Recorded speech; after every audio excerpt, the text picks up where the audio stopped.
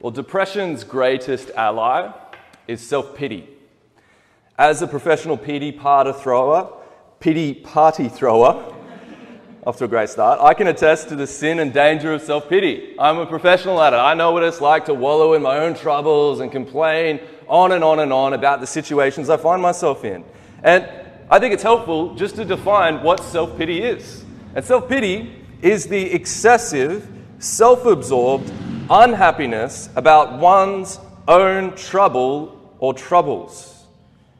Self-pity is so dangerous because we can feel justified in our circumstances to wallow in our griefs and our troubles. After all, who has it as tough as we do? Who lives in the situation that we do? That no one has to deal with a spouse like mine. She doesn't have to try so hard to be liked by others. He has no idea how hard I have it every single day. No one has it as hard as me. Have you ever thought that to yourself? I have many times. The reason self-pity is a sin is not because we don't have troubles. We certainly do have troubles, but rather because it displays a complete lack of gratitude and trust in God. Here today in the book of Genesis, we're going to discover just how easy self-pity can come to us and how foolish it makes us look to the reader and to God. As we read this passage, we have information that characters in this story do not have. In just the same way, God has access to information about our lives that we as well do not have. He knows the truth all along. So I've got 3 points I want to share with you guys. My first point as we get into it is the docile family. My second point is the reunited family. And my third point is the suspicious family. So let's get into it. Genesis 42, going to start from verse 1. Please read along with me. When Jacob learned that there was grain for sale in Egypt, he said to his sons, "Why do you look at one another?" And he said, "Behold, I have heard that there is grain for sale in Egypt. Go down and buy grain for us there, that we may live and not die." So 10 of Joseph's brothers went down to buy grain in Egypt. But Jacob did not send Benjamin, Joseph's brother, with his brothers, for he feared that harm might happen to him. Thus the sons of Israel came to buy among the others who came, for the famine was in the land of Canaan. We're going to stop there.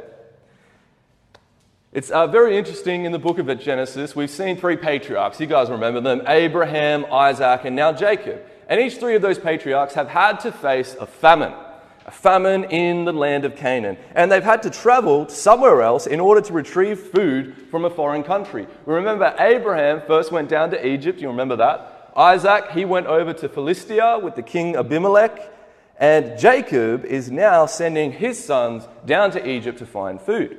And each patriarch faced this famine really as a test of their faith. Because if God promised you a promised land, a good land, a land where your descendants will multiply as the stars in the heaven, you would expect that land to facilitate that, right? You would expect that land to be bountiful. You expect it to be flourishing and abundant. And yet they find themselves coming to a land of drought and famine and hardship. And so the test then comes: do you trust that God will provide for you? Do you trust that God will give you the things that you need to make this a reality? And so it's a lesson that they needed to learn, that the safest and most secure place was in the will of God. There was no other place that was safer, despite their circumstances. And it's a lesson that takes a lifetime to learn. Because you would think now that Jacob's an old dude, he's had a lot of things happen in his life, he's seen God do amazing things, that he would learn this lesson, that he would know this lesson. And we're going to find out that really he's got a long way to go. And if we're honest, in many ways, we too have a long way to go. And these hardships, whatever form they take, God uses them to wean us off this world and to long for a better world, a better land. And all of Jacob's sons, they're grown up and they have their own families now. We see that last time Judah, he went off to try to start his own tribe somewhere else. It didn't really work out, did it? He's now back with his family. He's come back kind of with his tail between his legs, and all of the sons actually stick around within the family unit. They don't go off and start their own tribes. Jacob remains kind of a chieftain, the leader of this tribe, and he kind of makes the calls. And he notices that the food reserves begin to be depleted, the water is running out, and his sons haven't really got off their butts to do anything. They're just sitting around looking at each other, debating, deliberating. Hey, fellas, this isn't looking good. Our crops aren't growing this season. The grass is all dying out. Our sheep aren't really having much fodder to feed on. It's getting pretty bad. What are we going to do, fellas? And then they start brainstorming, talking, but they don't really get up to anything. They don't really do anything. They just sit there talking, not coming to any concrete action. And Jacob rebukes them. He says, guys, why do you look at one another? Why are you looking around? Get off your butt and do something. They're talking without acting. I mean, I'm not sure about you, but I wince a bit at this because that's like one of my specialties is talking about stuff, but not actually doing anything. More often than not, we're waiting for someone else to come and take the lead. Someone with more experience to interject and call us out.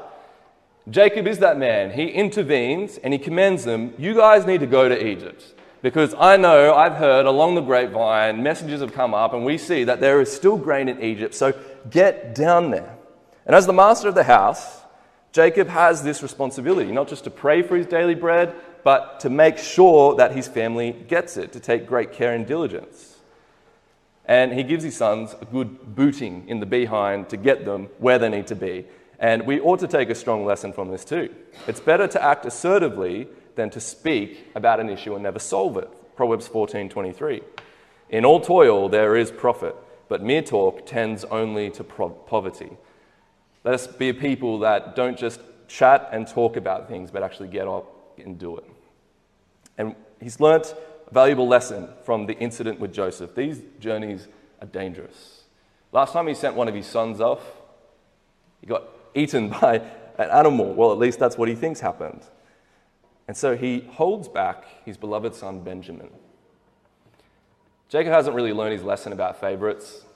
He's still got a favorite. It's now Benjamin, Joseph's younger brother, born to his beloved wife Rachel. He's the new de facto Joseph, and Jacob wasn't going to risk him for a second. And so off these brothers go to Egypt, not realizing that in Egypt they were going to have a reunion that would be talked about for a very, very long time. So let's get into it. The reunited family, my second point, verse 6, if you have your Bible. Let's keep reading. This is a big chunk of scripture, so. Verse 6, now Joseph was governor over the land. He was the one who sold to all the people of the land. And Joseph's brothers came and bowed themselves before him with their faces to the ground. Joseph saw his brothers and recognized them, but he treated them like strangers and spoke roughly to them. Where do you come from? He said. They said, from the land of Canaan to buy food. And Joseph recognized his brothers, but they did not recognize him. And Joseph remembered the dreams that he had dreamed of them. And he said to them, you are spies. You have come to see the nakedness of the land. And they said to him, no, my lord, your servants have come to buy food. We are all sons of one man. We are honest men. Your servants have never been spies. He said to them, no, it is the nakedness of the land that you have come to see. And they said, we are your servants. We, your servants, are 12 brothers and sons of one man in the land of Canaan. And behold, the youngest is this day with our father, and one is no more. But Joseph said to them, it is as I said to you, you are spies. By this you shall be tested. By the life of Pharaoh, you shall not go from this place unless your youngest brother comes here. Send one of you and let him bring your brother while you remain confined, that your words may be tested, whether there is truth in you. Or else, by the life of Pharaoh, surely you were spies. And he put them all together in custody for 3 days. On the third day, Joseph said to him, do this and you will live, for I fear God. If you are honest men, let one of your brothers remain confined where you are in custody, and let the rest go and carry grain for the famine of your households. And bring your youngest brother to me, so that your words will be verified and you shall not die. And they did so. Then they said to one another, in truth, we are guilty concerning our brother, in that we saw the distress of his soul when he begged us, and we did not listen. That is why this distress has come upon us. And Reuben answered them, did I not tell you not to sin against the boy? But you did not listen. So now there comes a reckoning for his blood. They did not know that Joseph understood them, for there was an interpreter between them. Then he turned away from them and wept. And he returned to them and spoke to them. And he took Simeon from them and bound him before their eyes. And Joseph gave orders to fill their bags with grain, and to replace every man's money in his sack, and to give them provisions for the journey. This was done for them. Then they loaded their donkeys with their grain and departed. And as one of them opened his sack to give his donkey fodder at the lodging place, he saw his money in the mouth of the sack. And he said to his brothers, "My money has been put back. Here it is, in the mouth of my sack." At this their hearts failed them, and they turned trembling to one another, saying, "What is this that God has done to us?" Well, we've seen 7 years of plenty, if you remember. Last 7 years, Joseph, he's never really made it back to Canaan. Isn't that interesting?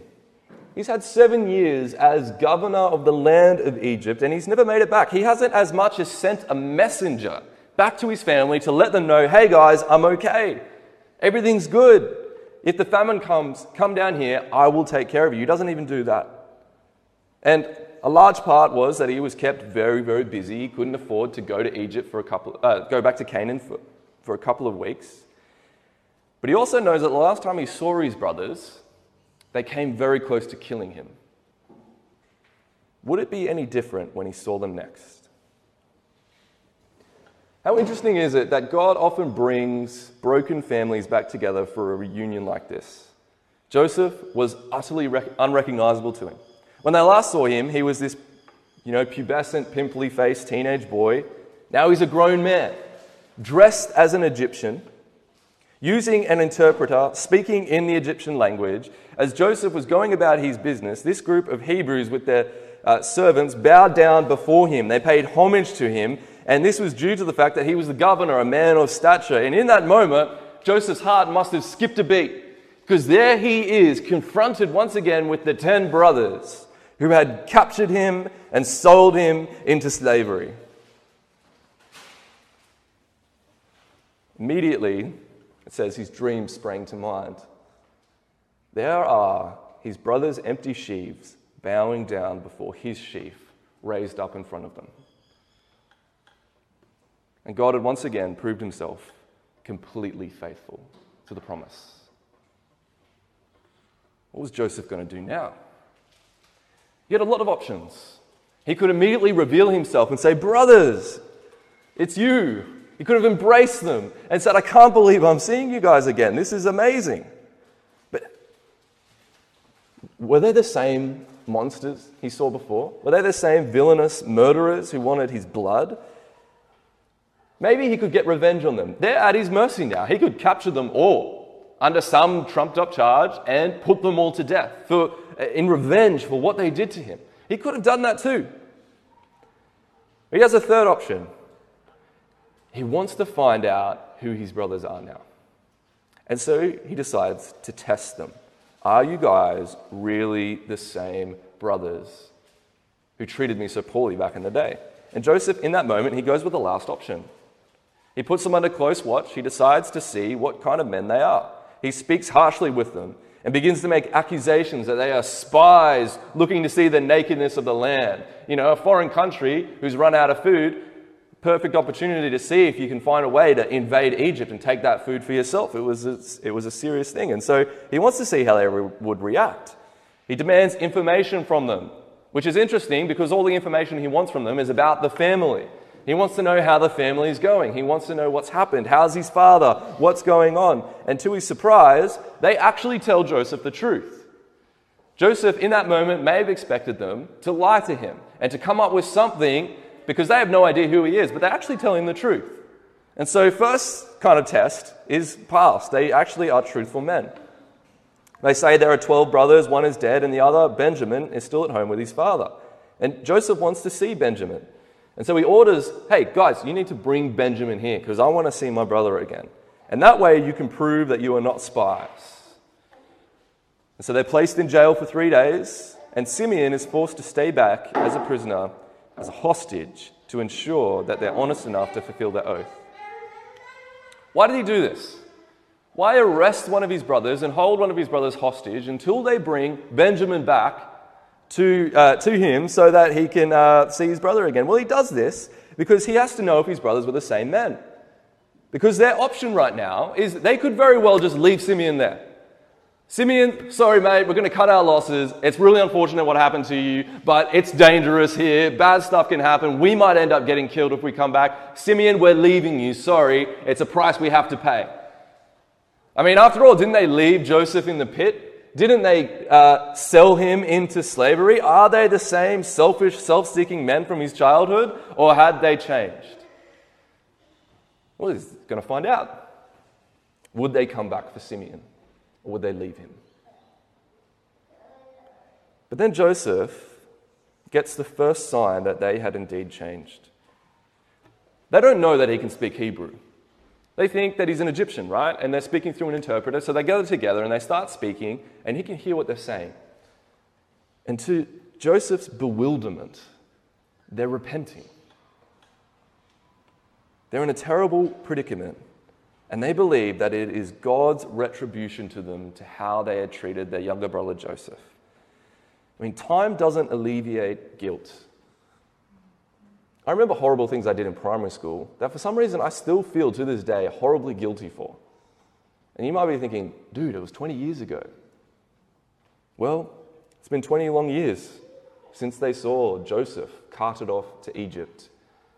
And they're still as ashamed and guilty as the day it happened.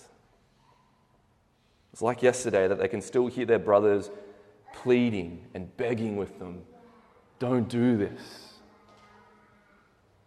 They saw the distress of his soul, it says. Strong language in the Hebrew. They saw how horrible what they were doing to their brother was. And they still did it. Reuben is angrier with them. You can understandably, because he wanted to free Joseph.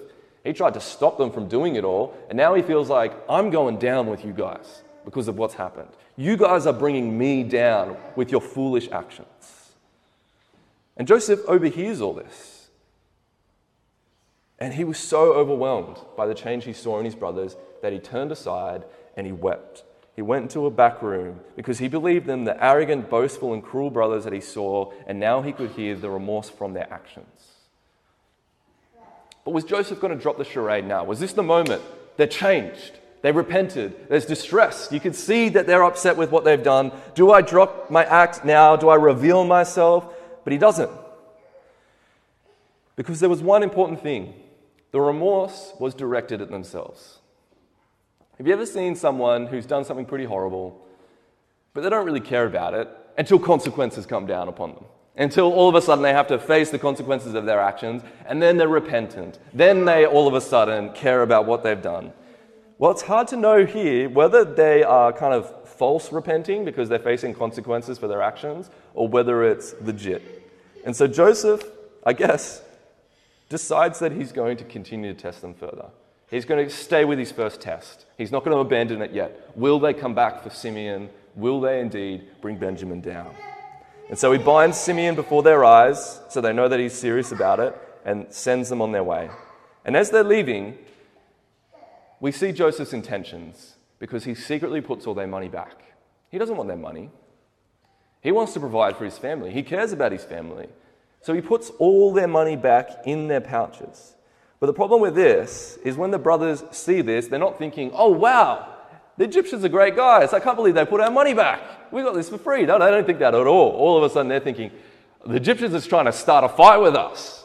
You know, because if we get caught with our money, they're going to say we stole all this grain. You know what's going to happen? We're going to get put to death. So now they have an extra fear.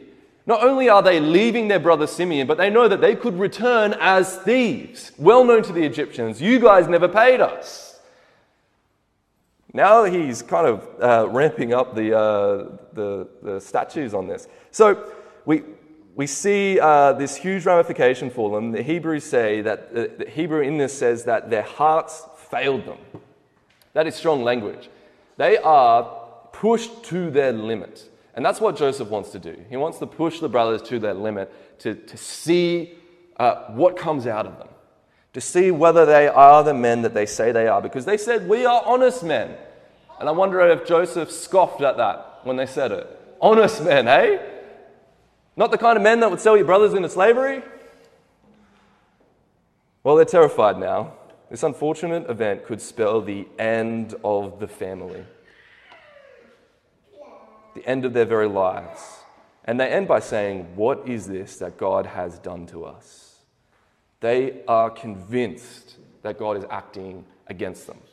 They are convinced that he is bringing down the swift hand of justice upon them for their wickedness. They were suspicious of God, and they were thinking that he was going to catch them in a snare, and that snare would destroy them.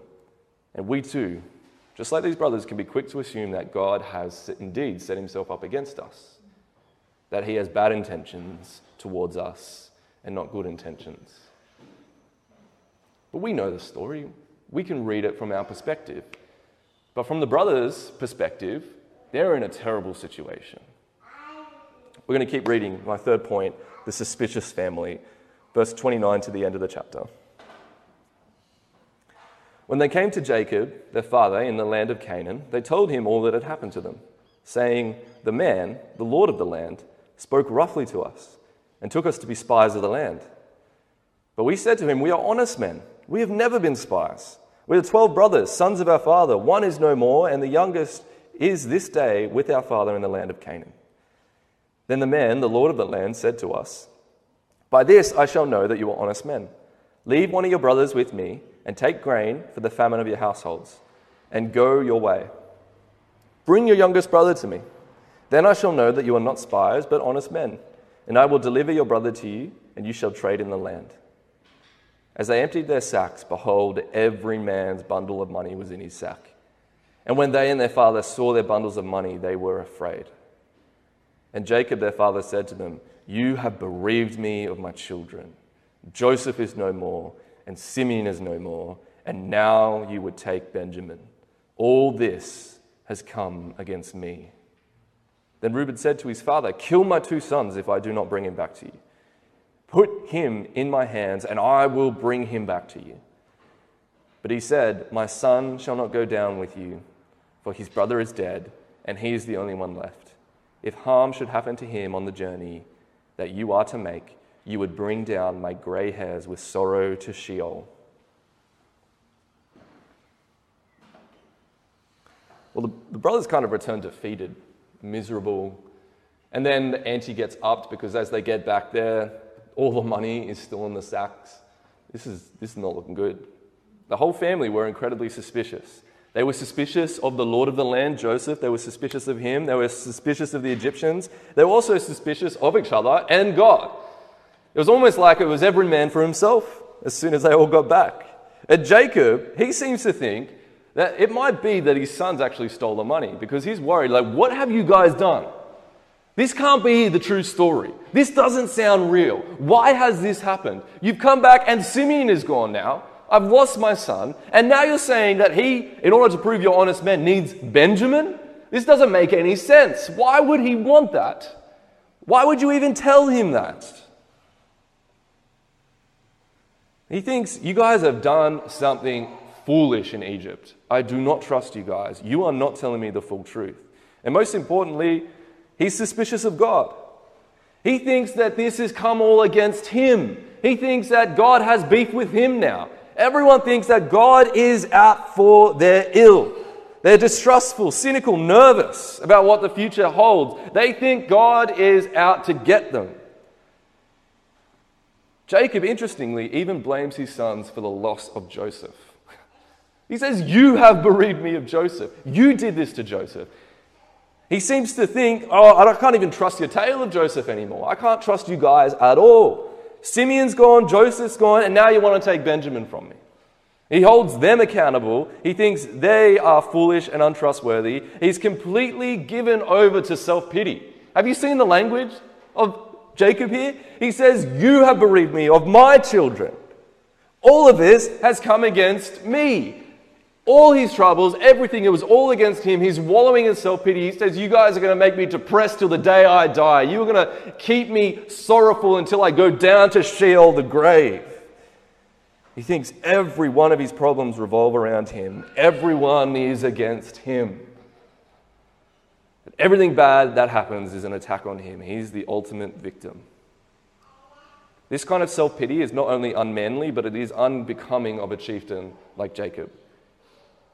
And it is abject unbelief and unfaithfulness to a man that ought to have known better. He truly believes that until his dying day, God has only bad things planned for him. That until he dies, God only has bad planned for him.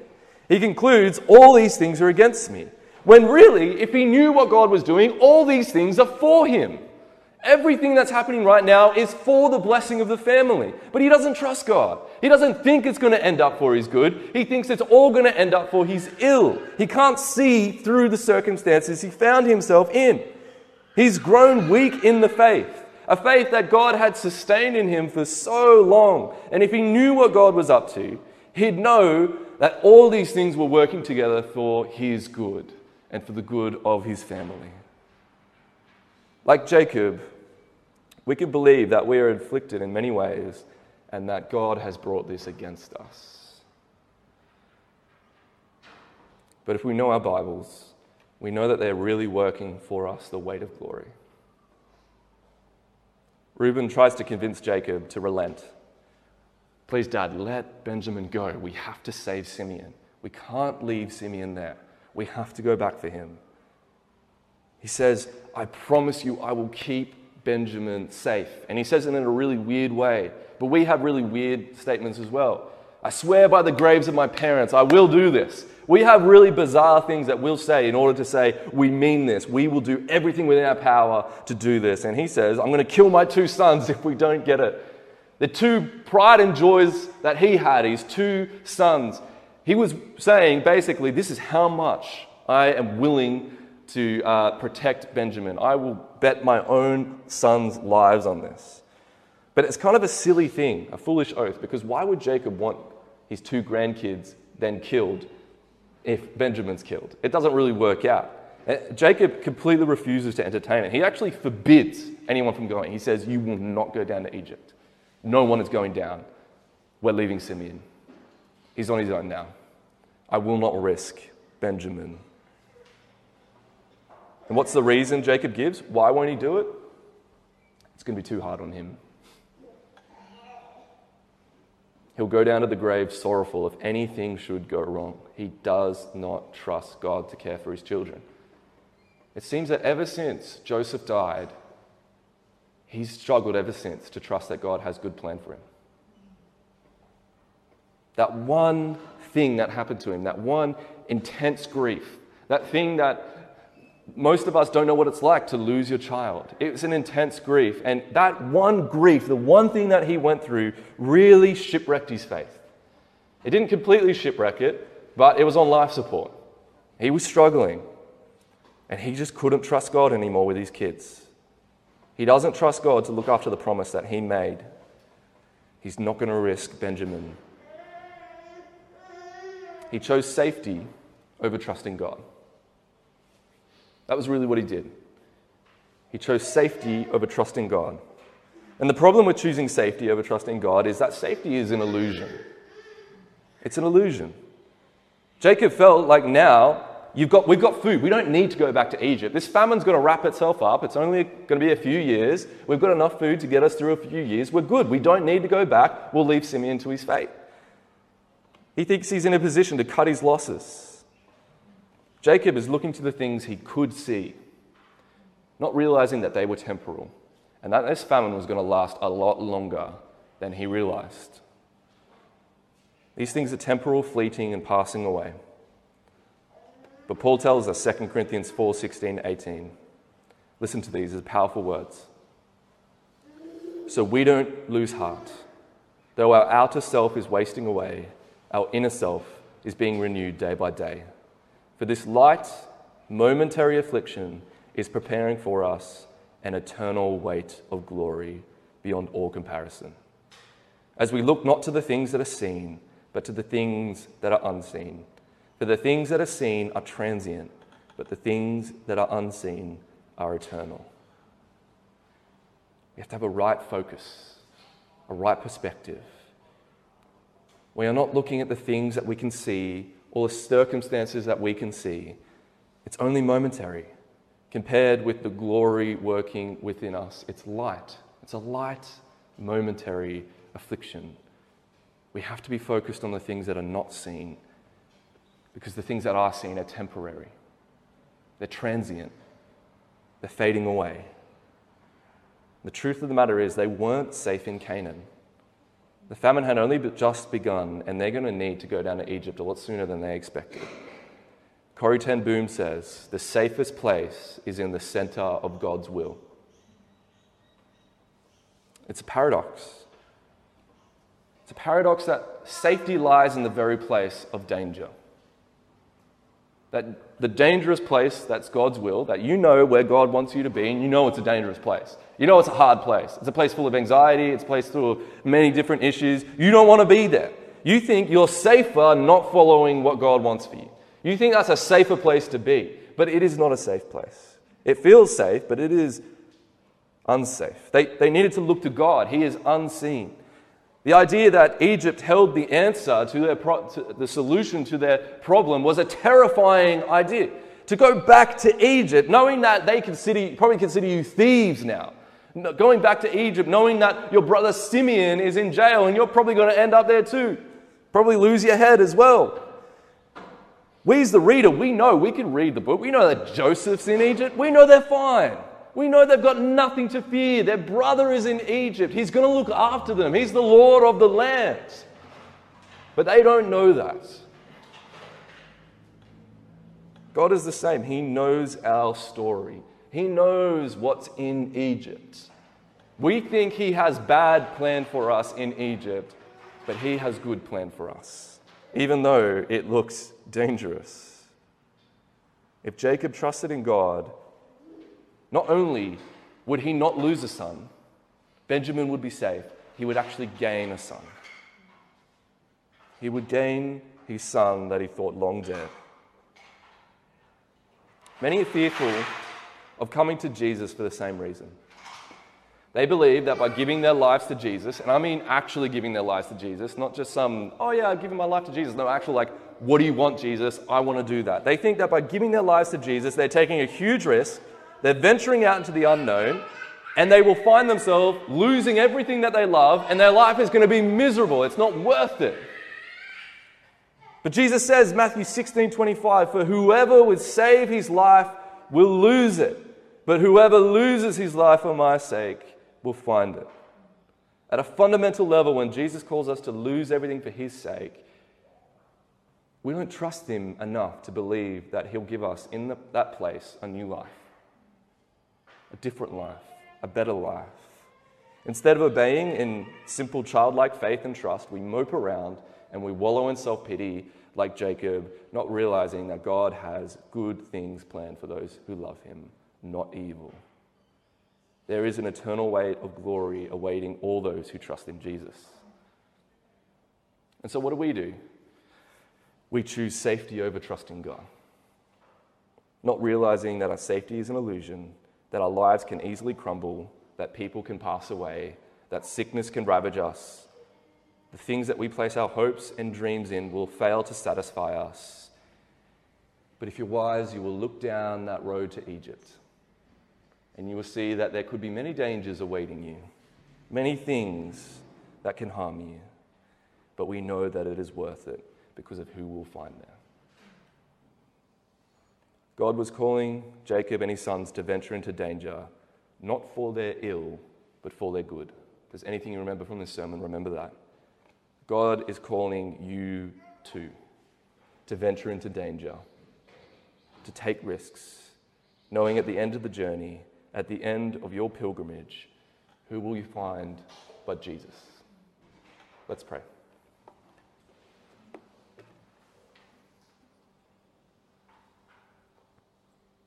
Father, how good it is that in the gospel we have an eternal weight of glory beyond comparison.